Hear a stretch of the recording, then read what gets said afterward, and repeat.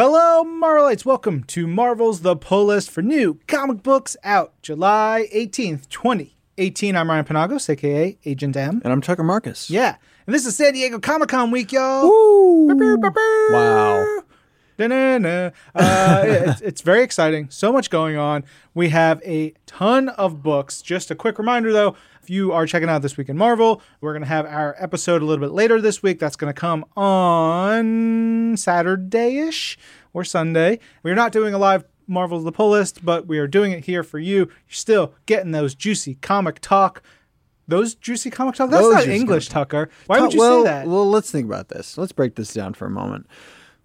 So talk maybe that could refer to a plural, and those is in reference to a plural. So, maybe it'll just, you can interrupt me at any moment. Let's go on to the books this week. Instead of us rambling, we've got a lot to get through. I'm going to start things off with Avengers number 5. And this is a really key story. When you think about it, it's saying that life on Earth sprang from the result of a celestial that died here on the Earth while it was still cooking, while it was still, like a little bit of that cosmic stew.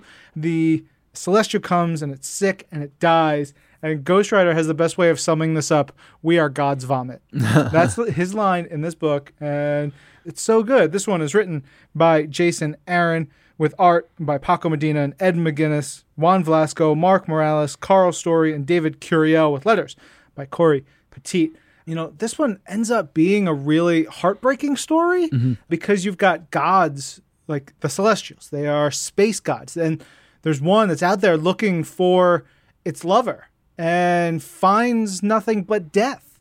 Finds its lover dead on the planet and then just falls to despair and madness. And Jason has this great way of writing a story about sort of almost impenetrable giant concepts of these space gods and turning them into something that we can easily relate to and sympathize with and feel sorry for. And then so this space god is lost and alone and is twisted by sorrow.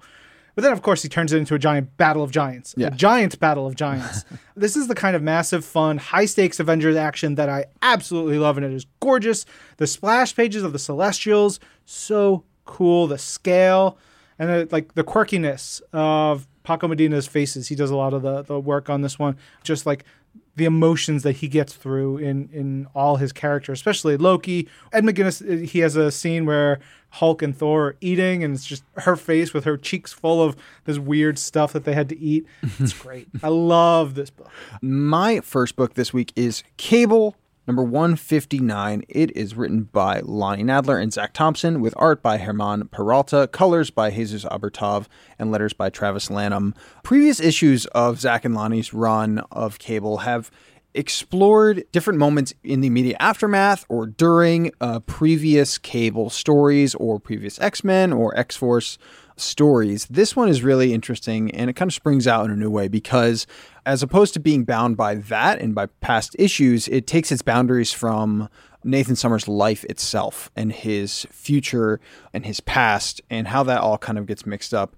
It tells a really personal and dark, twisted, kind of disturbing tale of how he encounters this techno-organic monster that he's encountered at several different points. And it's like infects his best friend. Yeah. So it's the thing that's haunting him is his own fault. Right. And he has to deal with the guilt around that. Even though it's not his fault. Right. It's his fault. Yeah. And so there's so much wrapped up in that. Yeah. There were great kind of horror beats in this issue that I really liked. That first person POV shot of Midas chasing young Nathan was so well done. Herman is so good. Yeah. So good. Yeah. And the colors from Jesus Abertov, I feel like, really get that horror vibe, kind of like lost in the woods. The moonlight is the only thing lighting a lot of this story, and it just works so perfectly. Like I said, it's this kind of dark and twisted tale, but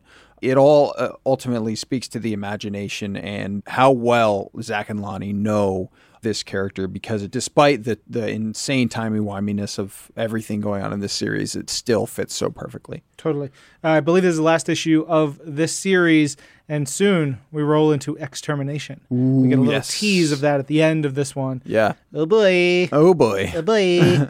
Up next is Hunt for Wolverine, Claws of a Killer, number 3. Half the book is Daken cursing, and I am just like so into it. He's cursing people, he's cursing at the situation, just in general. It's funny and so like spot on with his personality. It's written by Mariko Tamaki, pencils by Butch Geis and Mark Chater, inks by Cam Smith and Mark Chater, colors by Dan Brown, letters by VC's Joe Sabino.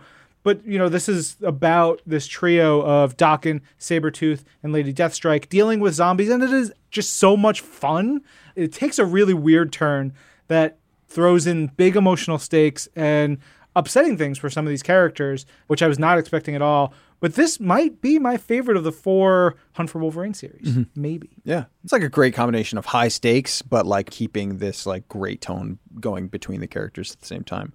It's so well done.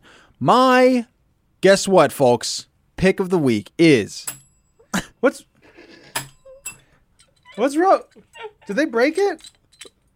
The bell is... Maybe he's on his last legs, but my pick of the week is the Immortal Hulk, number 3. Oh, man. For me, this is going down as one of the great efforts and results of an individual issue of 2018 so far, and I fully expect it to stay there through the rest of the year because it is so incredible. What's happening here is we're getting 4 different stories on an encounter with the Hulk, and those are told from 4 different characters via this reporter who's going around and asking questions. But what's so cool about it is that these 4 different perspectives are told with completely different art styles. So all told, there are 5 artists putting in incredible work on this issue. 5 art teams. 5 art teams in total, yes. And I loved it so much. It's written by Al Ewing. So the framing sequence of this story is by Joe Bennett. He's the series artist, with inks by Roy Jose. Then there's a cop story that has art from Leonardo Romero. There's a bartender story, which is told by Paul Hornschmeyer, who does art and colors and letters in such a specific, really, really cool way. There's an old lady story, which has art and colors by Marguerite Sauvage. Not the only time we'll see her this week. No, that's right. She does incredible work elsewhere, and we'll touch on that really, really quickly. And then there's a pre-story, which has art by Gary Brown with colors by Paul Mounts. And there are letters throughout, except where indicated, by Corey Petit. Whew!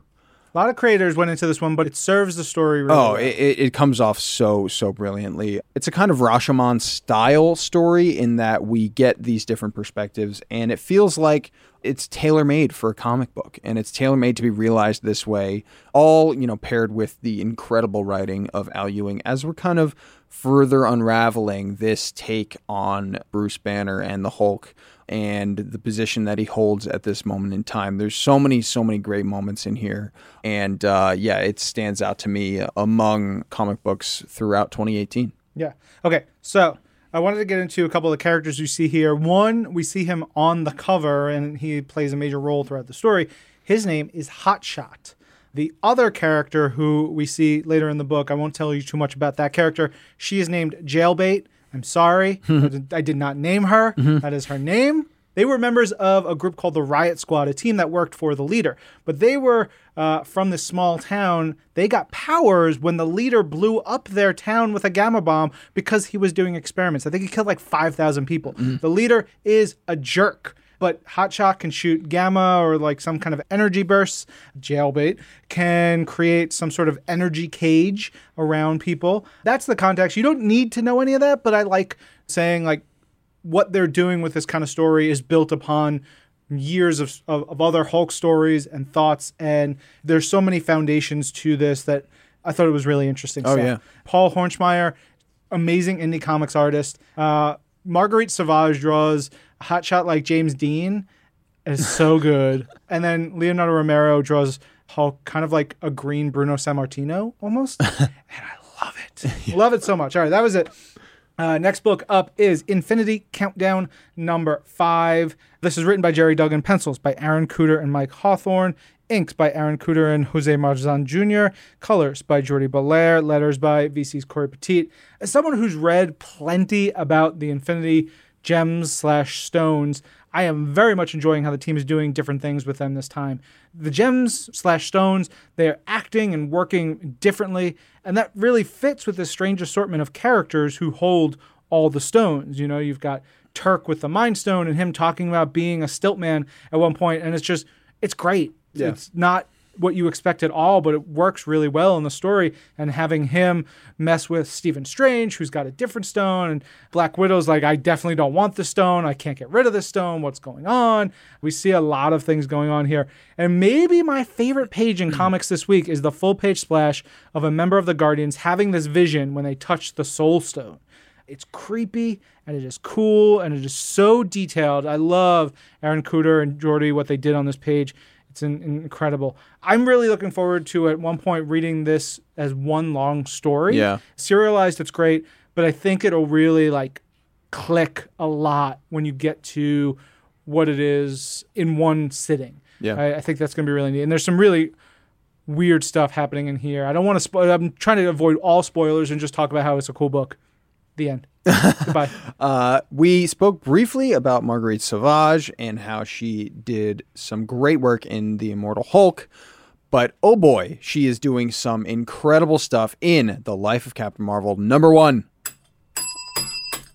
The bell ain't working too well tonight, but it is one of my picks of the week. Oh man, and so deservedly so. I loved this issue a ton. Let me get through the credits really fast because this is, again, like Immortal Hulk, told in a really interesting way where the present day events of this story have an artist team and the past have their own creative team. And it works so perfectly and seamlessly. It's written by Margaret Stoll, and then the present day creative team has pencils by Carlos Pacheco and inks by Rafael Fonteriz and colors by Marcial Miniz. And then the flashbacks are done so gorgeously by Marguerite Sauvage. And then letters are across the board by Clayton Cowles. Ryan, talk about this. 1. We now know that Tony loves the MC5. MC5 is a legendary sort of proto-punk band. They're from Detroit. If you don't know them, stop listening to this. I'm going to say that very rarely. Stop listening to this for a moment. Go check out the album, Kick Out the Jams, and the song Kick Out the Jams, and then look at what year that originally came out in, and you're just going to be like, what is happening? Anyway, he's wearing an MC5 shirt in the book. Yeah. I love it a lot. But I've heard Joe Quesada talk excitedly and lovingly about this book at several creative retreats. I mean, I've heard the pitch from Margie and just feel the general buzz of excitement around this book. And it absolutely delivered for me. It's a very heavy book. There is some superheroing in here, but it's more tied to what's going on with Carol physically and mentally, dealing with some stuff. And that's sort of like, oh, great, we got the superheroing out of the way. Now I want to get to the meat and potatoes, which is getting to who Carol is and what made her. And that's what this book is really about. We get the flashback art by Marguerite Sauvage, and it's loose in all the right ways. It gives a sense of memory and recollection that is a difficult thing to sort of portray when you're supposed to get across a comic book and you know, all the storytelling.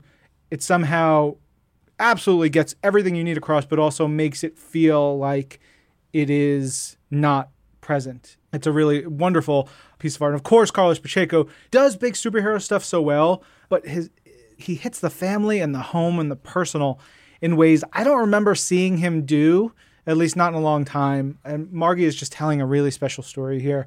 Stuff with Father's Day and the relationship she has with her father, with her brother, her mom. It's a really important book because it takes someone who is flying above us, but makes her so relatable. Man, I loved it. Yeah. Super terrific. Yeah, it's beautiful. Super terrific. Next book up is Marvel Superhero Adventures, Ms. Marvel and the Teleporting Dog #1. It's written by Jim McCann, art by Dario Brizuela, colors by Chris Sotomayor, and letters by Joe Caramagna. These books are just the most adorablest. This has one of my favorite covers of the week by Jacob Chabot, and it has got Lockjaw and Ms. Marvel and Spider-Man. For some reason, one of Spider-Man's little booties fell off, and it is so great. It's adorable. Jim McCann is so very nerdy, and I love him dearly. He's a very good friend of mine. I feel like this was a way for him to write a story that included Kamala and Lockjaw and the Serpent Society and create a new character. Again, this is a book to give to a kid if you want them to not feel like it's talking down to them and you want them to get excited about comics the way we all get excited about comics. This is a great starting point. Totally agreed. And next up is something decidedly not for the kids. Give it to a child, give it to a 5-year-old and tell them this is what's going to happen. Deal with it. This is Old Man Hawkeye number 7. It's written by the dastardly Ethan Sachs with art by Ibrahim Roberson and Marco. You could have gone in there and been like, by evil Ethan Sachs. Alliteration is our bread and butter, my boy. Except in that instance, it would be assonance because it is vowels and not consonants. Boom! The assistant editor strikes back. Hell yeah! The art on this book. If you said that to Stan Lee, you would just get escorted out of the building. Yeah. Your no prize is get out of here, being fired.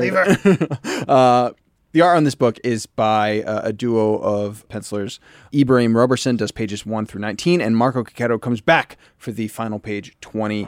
Colors are done by Andres Mosa, and letters are by Joe Caramagna. I love the cover of this issue. It's by Marco Cacchetto as well. It looks super different. It's a kind of a eagle-eye view of a bloodied and beaten young Clint. This is the story of the day it all went wrong.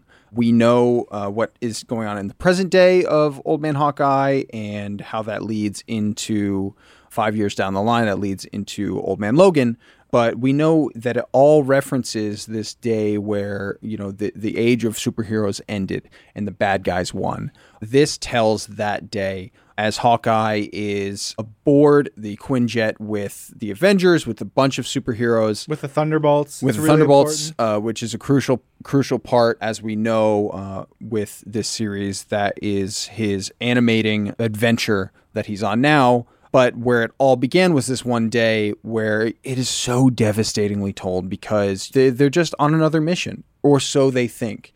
They're talking to each other. Thor's there, War Machine. The entire crew is there, and they're just kind of going on another mission that they think they're going to come out on the other side. They're going to beat the bad guys, and they're going to come out like they always do. And then things go so wrong so fast, and it is disturbing. Pretty much immediately, the Quinjet gets blown up, and then several heroes meet their demise almost immediately, and the heroes as a whole are kind of shaken into realizing that this time is different. And it feels like a perfect story to tell with issue number 7. This is a 12-issue limited series, so we're kind of halfway there, which is hard to believe in itself, but this is the perfect little moment to zoom out of the Old Man Hawkeye story, look back to where it all began before diving back in with issue 8, and oh boy, if you like blood, death, and destruction, then you're going to have a great time. This is a very mean story. Yeah.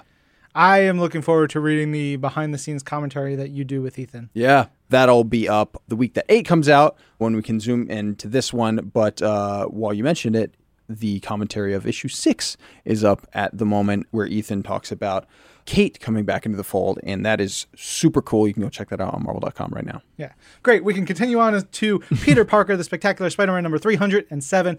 I love big Spider-Man and big superhero stories in which punching is not the way to win. That is a really great aspect of things. Mm-hmm. And you got heart and love and understanding and empathy can turn the tides. I think that is a really important thing. And that's part of what's here in Spectacular Spider-Man, written by Chip Zdarsky, breakdowns by Adam Kubert, finishes by Juan Ferrari, colors by Jason Keith and Andrew Crossley, letters by Travis Lanham. Chip is definitely a cut-up, one would say. He's a laugh riot.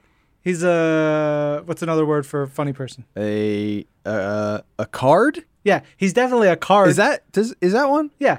But man, maybe. That guy gets Spider-Man and knows how to write a great, emotionally devastating / uplifting comic. Yeah, seriously. So well. Yeah. So well. The last page here, you're waiting to get to this wonderful moment, the things that our characters have been through.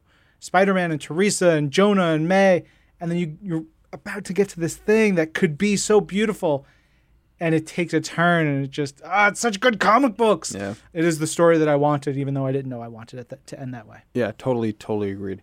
Next up is Runaways number 11, which is written by Rainbow Rowell with art by the incredible Chris Anka, colors by the immense Matthew Wilson, and letters by the great Joe Caramagna.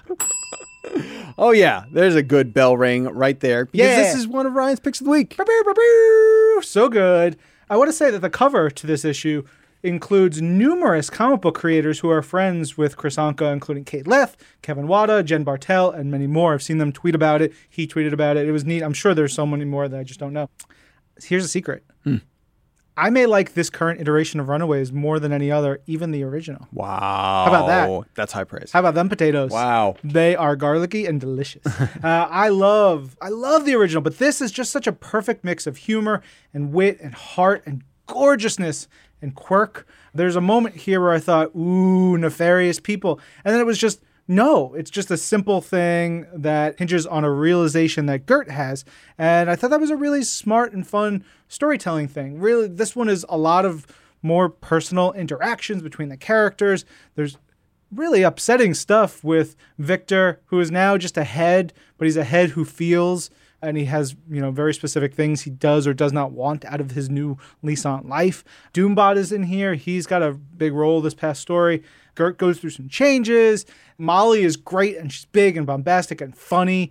Plus, there's a great moment where the Runaways go and look for one of their own, a character who's not in the book so far, but has been part of the team, and what happened to her. It was really great to get a bit of that story here, and really thinking about the ways that they explore family and love and who we want to be, who we want to be around, who makes us feel at home. Like all those aspects, I think is a really important thing. And this creative team just killing it every issue. Next book is Spider-Gwen number 34. And this is the end. Wow. No. It is written by Jason Latour, art by Robbie Rodriguez, Rico Renzi, and Lauren Affey, letters by Clayton Cowles. Oh, man, I can't believe this is the end. 34 issues. Plus, we saw Gwen before her ongoing. We saw her in Edge of Spider-Verse and throughout Spider-Verse. What a ride. Earth 65, and thinking about the arc of Gwen and all that she and her surrounding characters have been through, especially Gwen. I mean, this is her story and what she's dealt with, dealing with all the Peter Parker stuff, the Kingpin stuff, the Matt Murdock-y stuff, the Punisher stuff, multiversal wackiness, Spider-Ham showing up, the Watchers, getting involved, like so many different things. But this issue just takes it all and says, we're going to talk about family. Yeah. And it's Gwen and her dad having a conversation. And here, they don't really understand each other, Gwen and George Stacy, but they love each other and they try to figure it out, and they try to see each other through their, each other's eyes. It's weird. There's a part where Gwen, she's like manifesting spiders in Captain Stacy's shoes, but it's because she's trying to like be close to him and protect him. She doesn't want anything to go wrong, and he's freaking out about it, but he's like starting to get it. You get these great moments, and there's a wonderful piece in this issue where sirens are going on. They're having this great conversation. Sirens go off, and she immediately turns and like gets ready to go into action. And he's like, those are fire engine sirens, not police sirens. And he's just has this moment of realization that he couldn't be more proud of her. After everything, she is more than he could have ever hoped for in a person. Great letters in the back. I loved this book. More really awesome exploration of the concept of family comes with another Spidey Spider Family book. This is Spider-Man versus Deadpool, number 36. It's written by Robbie Thompson with art by Matt Horak, colors by Brian Reber, and letters by Joe Sabino.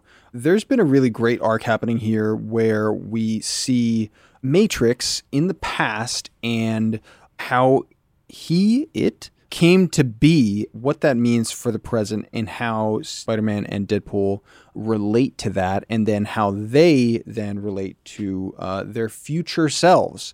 This is a really, really cool issue because it turns the chapter in a really interesting way. That was something that I found across a few books this week, was it felt like, turning the page in a really, really beautiful way. And I definitely felt that was the case with this issue. There's a crazy giant Galactus throwdown, which is awesome. Well, you got to say that it's a beautiful 2-page spread where you really see it, but it's a type of Galactus, not quite Galactus, versus this amalgam of dozens, maybe hundreds of LMDs. They formed up around Master Matrix. And I don't know why I want to use the word crunchy, but it's crunchy. Yeah. It's a crunchy battle. It's a cool design. I love what Matt does on that design there. Yeah, I totally agree. It continues to be a book unlike any other in that way, where you see things in here that you don't see anywhere else. But again, it's not something you would expect from the book about two of the quippiest, funniest heroes in the Marvel Universe. But you end up really feeling for this character Matrix and for how, he relates to himself and what he is and his place in the world, as well as Spider-Man, as well as Deadpool, and how they relate to their future selves. That is kind of resolved in a really interesting way. But it all adds up to a super, super unique kind of page turner, chapter finishing story here with issue number 36. I liked it a lot. Yeah, this book remains one of the sweetest, yet violent, but also funniest books we publish. Mm-hmm. We also have Spidey School's Out number 4 this week, written by John Barber, art by Todd Nauck and Rochelle Rosenberg, with lettering by Comic Craft's Jimmy Betancourt. Now, this is a big action issue. Spidey versus Shocker and the Rhino, plus Black Panther versus Vulture. It's very fast and intense battles. John and Todd really hit the urgency angle through the first 3/4 of this book. Spidey swings from Washington Heights to Forest Hills, which is insane. I live just north of Washington Heights in Manhattan. And to go from there to Forest Hills with just your webs, young man, that is wild. And he actually does it. But he's doing that. He's talking about his exhaustion. He's very driven. The tone of his thought captions really hits all of that home. His panic, his fear over what could possibly happen to Aunt May. You can feel it. You're gotta get there. There's also a wonderful Gonki moment near the end. I love that we have this book for you guys who maybe know the movies better than the comics. This really bridges all the gaps so well. All right, our next book is Star Wars number 51. Little recap. Last issue, everything went to crap. Yeah. It's really interesting looking at Kieran's run in particular and how he took over from Jason, because Kieran Gillen and Jason Aaron. Just in case y'all don't know, Tucker is on first name basis with all our writers. It's fine. Also, just in case is a really talented creator. Yeah. But it's really interesting because it's been spoken about by several members of the creative team and the editorial team that the first big chunk of the Star Wars comic is kind of about elucidating the events in the aftermath of A New Hope, whereas lately, and really, you could really feel it with 50, and you could really feel it with 51 in a big way, it really feels like now we're moving into the events prior to The Empire Strikes Back. So it's a slight shift, but it is a definite tonal shift. And if you think back to the crawl of The Empire Strikes Back, it's talking about how the rebellion is on the run, and we're really feeling and seeing that, in action with 50 and 51. It continues. Totally. Yeah, in this issue, everything is still FUBAR, but the rebels have hope, and they have skill, and they have Han Solo. Salva LaRocca is the artist here, written by Kieran Gillen, colors by Guru Effects, letters by Clayton Cowles. But Salva, he really brings you into the action. His space battles feel very vivid and fluid, like you're watching a Star Wars. Mm-hmm. And he's such a perfect match for this book. His shots of the Falcon flying past Star Destroyers, so neat. Yeah. I love those. Yeah. There's a solid scene in here between Leia and the Queen of Trios. And that scene is really... There's just so much to it, both in what's spoken and seen and what's not. Mm-hmm. And, you have these two rulers going down two paths, very much thinking about their people in very different ways. I can't wait for more. Next up in the realm of Star Wars is Star Wars Darth Vader Annual number 2. This is written by Chuck Wendig. Have you ever eaten the Wendigo? No. The Wendigo sandwich that Chuck Wendig has, I guess, created. Really? My wife, because he's an author. Yes. My wife is a YA author, and so she's part of that, YA crew, whatever.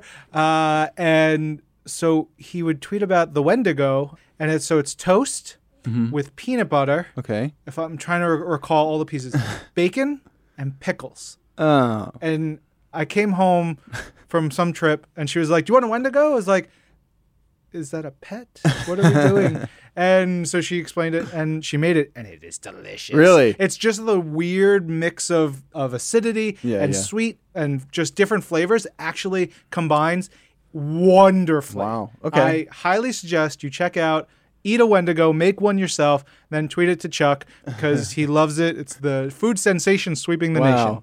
Yeah, I feel prone to judge that, but I've had a peanut butter fluff hot dog. You're a monster, and I hate you. And it was delightful. So maybe with Wendigo, I'll give it a shot. Like fluff. Yeah, fluff can be rough for some. Fluff can be rough. The new slogan from Tucker Marcus. This issue is written by Chuck Wendig with pencils by Leonard Kirk, inks by Walden Wong and Scott Hanna, colors by Nolan Woodard, and letters by Joe Caramagna.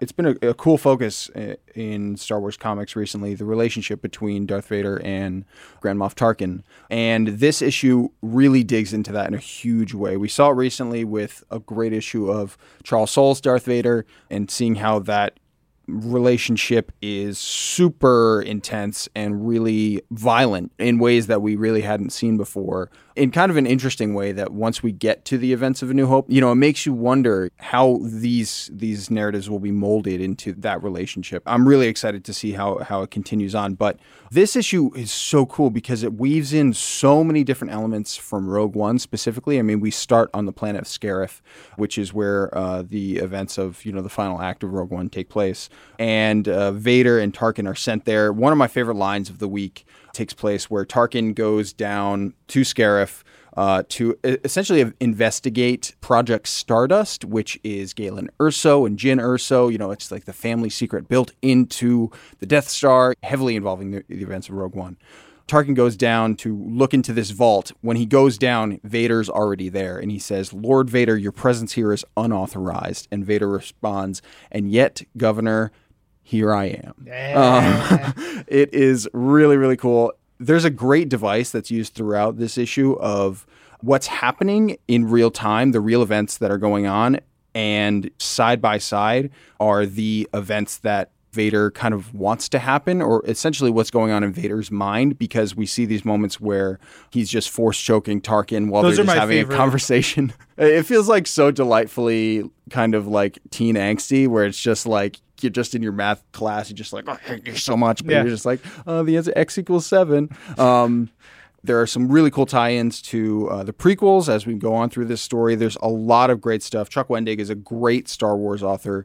He's written a few novels, and I would really love to see him jump fully on board as a comic writer moving forward, because I loved this issue. Yeah, I would love to see Chuck Wendig write Darth Vader Private Eye. Yeah. It's like, it's him investigating here, but like, make it a noir story, and he's got like an office, and, he's meeting some dames. And like, that's the story I want Chuck to write, which will never happen, which is fine. Another thing about this one is interesting, and like our theme about family, you also have this weird family of Daddy Emperor Palpatine, plus his 2 children, Darth Vader and Tarkin, and they're like these weird brothers who hate each other but have to like live with each other. Yeah. Oh, delicious. There's that great palace intrigue that kind of infiltrates every element of this. There's a moment where the Emperor, he like telephones in and he says, "Remember, Vader, you still report to Tarkin. So if you disappoint him, you disappoint me." And it's just Dad. Yeah, it's so great. It's like great little foreshadowing moments where it's just like, we know how Vader rises up that ladder. Yeah. So yeah, it's really cool. Yes. More Star Wars this week with Star Wars Poe Dameron number 29. We're nearing the end of the Poe series, so I'm curious to see how this all wraps up. It's written by Charles Soule, art by Angel Unzueta, with colors by Arif Prianto and letters by Joe Caramagna. While I say I'm curious to see what happens, I'm also terrified because I've come to love the Black Squadron, and these missions portend mucho danger.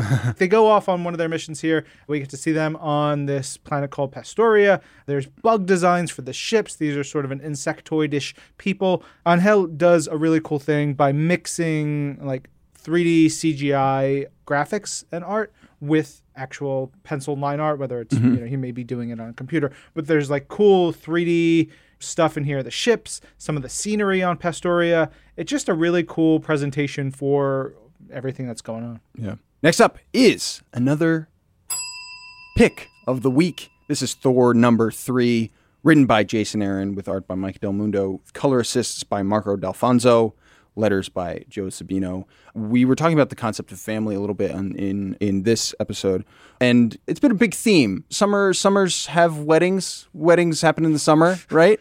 Is that true? Is it? It's like wedding season. It's disgusting if you ask me. No one should get married in this awful heat and humidity. And we kick off with a wedding here. It's a weird. Speaking of family, it's like a weird kind of. There's interesting math that you have to do here. Get into it. Okay, so Loki is Hela's daddy. Yes, in this universe, like father. And we see him walking her down the aisle to be wed to Balder? Yes. Okay, so who is Loki's brother? Who is Loki's brother? I guess. There's no technically. Okay, adopted brothers and sisters are brothers and sisters. Okay. They're still brothers. It may not be blood, but it is a brother. Yes. They are both Odinsons. Right. So I'm just trying to soften the blow of like the niece-uncle thing. Let's get in there.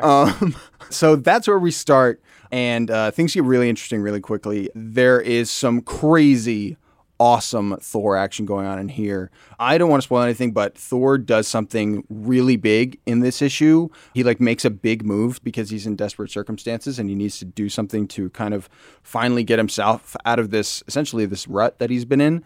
And I love that choice. I just think it's such an awesome decision. I'm really excited to see where that goes. But yeah, I love the Thor family, so to speak. You know, each book has like their own great cast of supporting characters, and I think that's been such an awesome focus of Jason Aaron's first 3 issues, and you know, I hope that it continues. Yeah. There's also a great scene in here of Thor riding around on Fenris. Yeah. Fenris is the giant wolf, but is also Loki's son. So it's Thor riding around on his giant wolf nephew, and the wolf is just like, I don't like this, get off of me, blah, blah, blah. And then they fight in the waters, and then it's like a real wedding. Yeah. You know, with some fights. I know my family has had some wedding fights over the years. It's a thing. Thori is the flower girl. Yeah. And very proud to be the flower girl. Yeah, big influence in, amongst all the great things in this issue, a big influence in Jamie picking this as her pick of the week is the great Thori stuff that happens.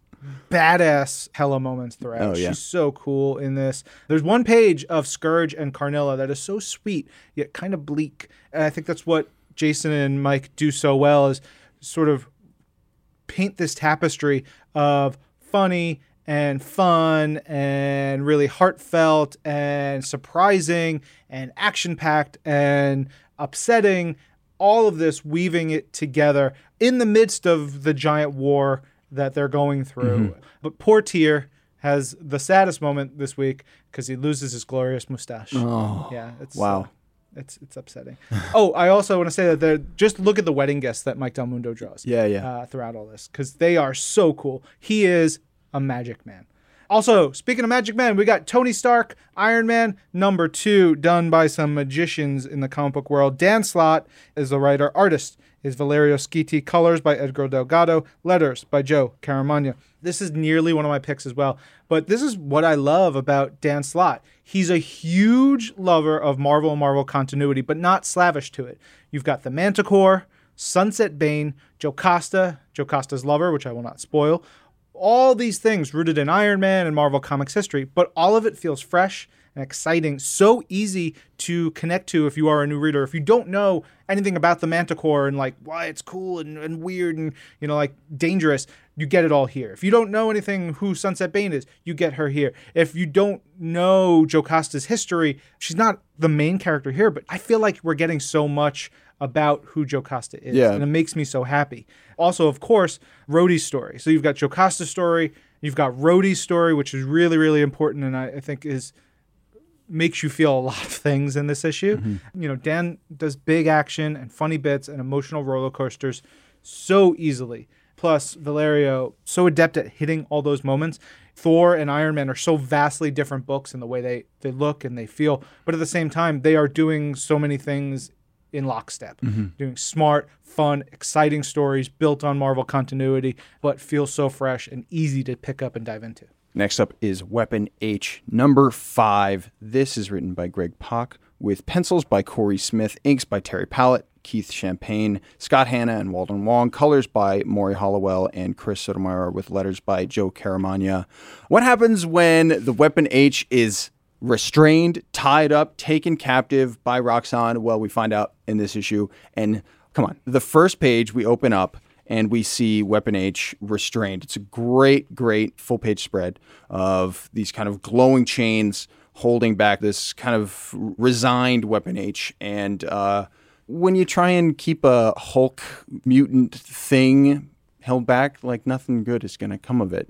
Yeah. But speaking of the last 2 issues of Thor and of Tony Stark Iron Man, I love the supporting characters that have been built up in those series so far, and I really feel the same way about the supporting characters in Weapon H. And I'm specifically thinking of Man-Thing, because there is not enough Man-Thing weirdness no matter what, no matter ever. I love it so much. There's really great dastardly action that goes on here, and then if you're looking for weird, awesome, super different, super unique Marvel Comics, then Weapon H is absolutely the one. Totally. Man-Thing, like the genetically engineered or whatever it is, Man-Thing is great. But also Brood Dude, as I'm now calling him. Yeah. Brood Dude is my new favorite character. He was just a dude who Roxxon messed with and fused his body with Brood parts and Brood DNA. And he's just like, hey, let's team up, guy. What are we doing? He's like, look at me. I'm a monster. Yeah. Let's have some fun. It's really great. And what I'm really enjoying about this is that they are moving the story along at such a clip and like getting you to big things. There's stuff in here that I did not expect them to get to by issue 5. Right. I was like, oh, that's cool. You get there by the end of the first year or whatever. Right. No, they are full steam ahead. It's this massively violent book, but it's quirky with an emotional core, which makes it really great. All right, on to X-Men Gold number 32. In this book, we got fire and ice mixing in new and exciting ways. Hachimachi. This book written by Mark Guggenheim, art by Pere Perez, colors by J. David Ramos, and letters by Corey Petit. This one is also, aside from like the funny, bit that I just talked about, there's the story of Rachel Gray, and it's such a heartbreaker. She first appeared way back when in the original Days of Future Past story, like the swan song for Claremont and Burns partnership on X-Men. And she has these immense psychic powers that make her a target to be a puppet by evil people. They turn her into a tracker and a hunter of mutants. That was her thing. She was from the future, and she was going and finding mutants. It's terrible. And she's always got that sort of in the back of her head, even though she's been through so much more since. But her being roped into reliving all of that by Mesmero in these issues is really one of the most disgusting, horrible violations in comic. It's really upsetting. And, I can't wait to see her fully get past that, but I just really want her to destroy Mesmero. Yeah. Very disgustingly. Yeah. Moving on from Rachel to Mom Jean. Mom Jean. Mom Not Jeans. Mom Jeans. Mom Jeans. Mom Jean. Familiar with them. This is X-Men Red, number 6. It's written by Tom Taylor with art by Carmen Carnero, colors by Rain Barreto, and letters by Corey Petit. There's some really interesting stuff happening in X-Men Red. I feel like, speaking of, you mentioned Weapon H and how things are moving along narratively in a really interesting way. I definitely feel the same about X-Men Red, because we've kind of established the base mentality or goals of the X-Men Red squad. They kind of are working on a really interesting kind of political, global level. And what I really love about this issue is that we kind of see things from a super, super personal level. We kind of take that big, giant mutant relations narrative and concept, and it's all collapsed down, and we get that right away in this story, that we see kind of Gentle's upbringing a little bit. We see him as an outsider in Wakanda. We see him just subject to the terrible hatred that comes mutants' ways. I think it's such an awesome idea to have him be. That's the big question, is like he's told as a child that he's not Wakandan, that he is from, that he's different, that he's not worthy of the name, things like that. But it's so interesting because, it just speaks to the pervasiveness of that idea. We know that Wakanda can be incredibly insular, and, in that way it feels right, but it also feels so wrong. And to get that perspective, and then we zoom back into the present day. And the other big thing that I'm loving is we have our kind of big villain, and that's Cassandra Nova. And there is a clash brewing between these characters that's really, really interesting, and going to be really interesting to see where we come out the other side. Totally.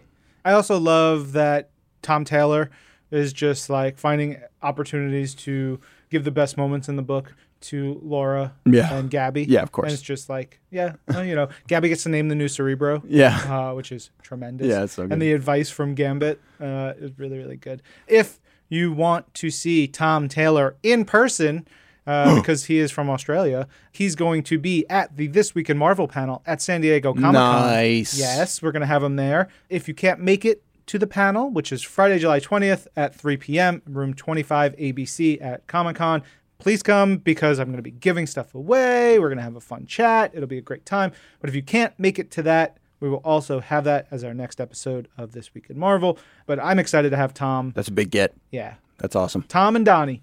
Oh, man. D&D. Oh, man. Plus CB Cebulski. Should not forget him. I'm excited. Lots of fun stuff. We also have 3 True Believers issues this week. That's 3 True Believers Fantastic Four issues, $1 comics. There's FF by John Byrne, number 1. FF by Walter Simonson, number 1. And FF The Coming of Herbie, number 1. Herbie! Collections on sale this week include Falcon Take Flight, Invincible Iron Man, The Search for Tony Stark, Legion, Trauma, Marvel 2-in-1 Volume 1, Fate of the Four, Ms. Marvel Volume 9, Scar, Son of Hulk, The Complete Collection, Spider-Man Deadpool Volume 6, WLMD, Star Wars Journey to Star Wars The Last Jedi, Captain Phasma in hardcover, and Star Wars Legends Epic Collection, The Original Marvel Years, Volume 3. On the Marvel app this week, there's a bunch of books, including Trouble is added to the Marvel app this week. It's an interesting one. It's a polarizing book. I think you should check it out. If you don't know anything about it, go in cold and let me know what you think. Digital collections on sale this week, the books that we talked about, plus there's some What If in there, The Dark Avengers, plus Earth's Mightiest Heroes, and Avengers Collection. Good things. It's a big week for What If. We just announced the new What If books coming out in October. It's my favorite series of all time. Yeah. I love it. Tons of stuff on Marvel Unlimited this week.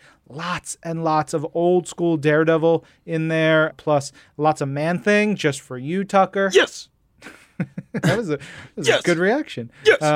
Plenty of stuff in there. You can find the list of all the comics that are being added to all these places on Marvel.com, the news story, all those good places. We'll be back next week with another regular episode of Marvel's The Pull List. But again, Comic-Con is coming. Oh. Yeah. Safe travels. Have a great time. Enjoy. You. Thank you. Do you want me to bring you anything? A fish taco. I mean... Put it in your back pocket. Yeah. And just leave it there. Okay. Okay. If you have to launder your pants, do it. Just leave it in there. It's fine. So you want me to wash the pants with the fish taco in? Yes. Right. You're fulfilling a very long dream of mine. And then on that note, let's end this episode. I'm Ryan. And I'm Tucker. And this is Marvel. Your universe.